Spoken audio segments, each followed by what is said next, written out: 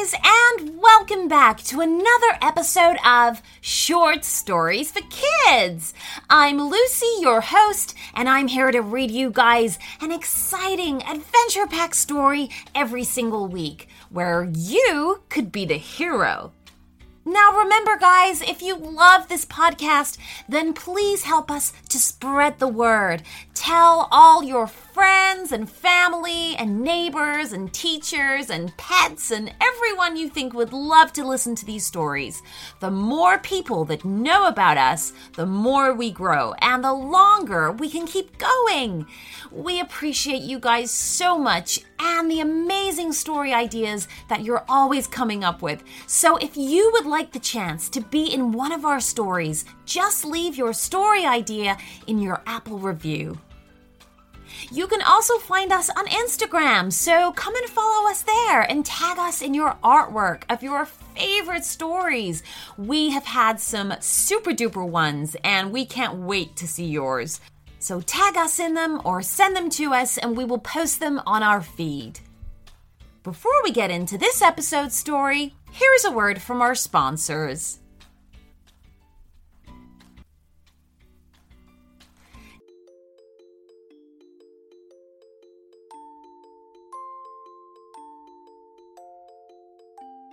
Jason and the Science Experiment. The school bus had not even pulled away by the time Jason burst into the kitchen. Mom, I've got to do a science experiment, he bellowed. Whoa, slow down there. You'll take a tumble, his mom replied. She just got in from work and was fixing herself a milky coffee. Now, what's all the shouting about? But Jason wasn't listening. He'd already disappeared into another part of the house. Things were falling over, doors were being slammed, and various objects dropped on the floor. Jason! Shouted his mom, just as her son reappeared, marching back into the kitchen, his arms stuffed with paper and crayons. He dumped them onto the kitchen table and pulled out a chair. I'm doing science, Mom, a science experiment for school. I need to think of a good one. Science, hey? Said Jason's mom. What do you have in mind? A sundial? How about growing something from a seed? Jason picked up a large blue crayon. Ha! My experiment is going to be better than that, Mom. I'm going to build a robot. He began scribbling his design on the paper. A robot, said his mom in surprise. But honey, that's going to be very, very difficult. Robots are full of wires and gears and computer chips. I don't think we have any of those things. Don't worry, Mom. I've got a plan. I'll need boxes, string, and cardboard tubes, and lots of tape. Jason was busy cutting and sticking at the kitchen table right up until dinner. They needed to make some space to eat, so Jason's mom helped to carefully lift the cardboard robot onto one of the chairs. As Jason and his mom tucked into their spaghetti, it looked for all the world as if the robot had joined them for the meal. The robot's head was made from a plain-looking delivery box. On it, Jason had drawn 2 large eyes and a smiley mouth with purple crayon. Its body was a cereal box with a big red circular lid taped to the center. He looks nice, said Jason's mom. Yeah, he's looking awesome, agreed Jason. I just have one more place to add, then he'll be ready. Oh, said Jason's mom, what's that? This, said Jason, snatching up a piece of paper beside him, an electronic brain. He'd drawn what looked like a human brain with little sparks and lightning bolts surrounding it. Underneath, he'd written, Electronic Brian. Oh, honey, you've spelled brain wrong. That says Electronic Brian. Perfect, said Jason as he hopped down from his chair. That can be his name, Electronic Brian. He reached up and opened one of the box flaps on top of the head, slipping the drawing inside. Ta-da! Are you finished? Asked his mom. Oh yeah, now all I have to do is press this big red button on his chest and he'll spring into life. And that's exactly what he did. Except the robot did not spring into life. It just sat there, not moving. Jason looked very disappointed. Honey, you've done a really good job. But he's just made out of cardboard. Real robots are much more complicated. Batteries! Shouted Jason suddenly. I forgot the batteries! He ran to a kitchen drawer and yanked it open. After a quick rummage, he pulled out 2 AA batteries and held them up high.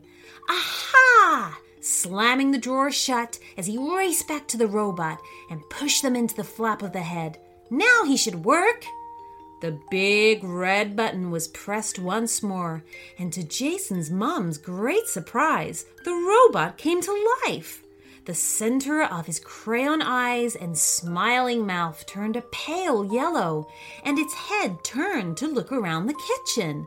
It works! Shouted Jason, jumping for joy. Jason's mom just sat there, the last of her spaghetti dangling on a fork. Halfway to her open mouth, she could not believe what she was seeing. Hello, Jason, said the robot. I am Electronic Brian. How can I help you? Ha ha! Come on, Electronic Brian. If you like, you could help me load the dishwasher. I would be happy to, replied the robot. Despite only having hands made from cardboard tubes and plastic forks, Electronic Brian proved to be really good at carrying plates and glasses. The dishwasher was loaded in no time. Isn't he great, Mom? Smiled Jason. He's incredible, said Jason's mom. The next morning, Jason was up really early. He was so excited to be taking his science project into school. Electronic Brian helped him make his lunch and even poured Jason's mom some cereal. Then it was time to go and catch the bus. Bye, Mom. See you later. Okay, bye, both of you. She watched them leave, still not quite believing what she saw. The bus driver was equally amazed. Isn't that a little kid dressed up? He asked. No, said Jason, just a robot. The children on the bus all stared in amazement. Their science projects didn't look anywhere near as good as a walking, talking robot. At the school, all the teachers gathered at the classroom doorway to catch a glimpse of Electronic Brian. There was a spare desk next to Jason's, so Electronic Brian decided it would be best to sit there. When it was Jason's turn to present his science experiment, even the school principal and the janitor came to watch. Everyone was hugely impressed.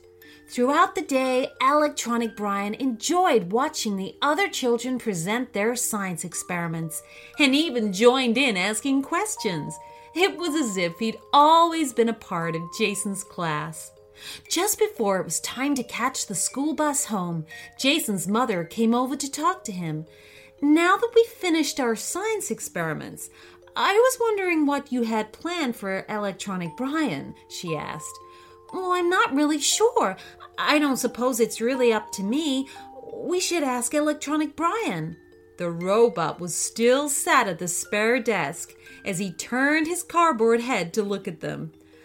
I think, he said thoughtfully, I think I'd like to go to school here. You're all very nice, and there's so much to learn. And do you know what? That's exactly what he did. And from that day on, Electronic Brian was in the classroom with all the kids, learning and helping them with their work. He was officially the school robot.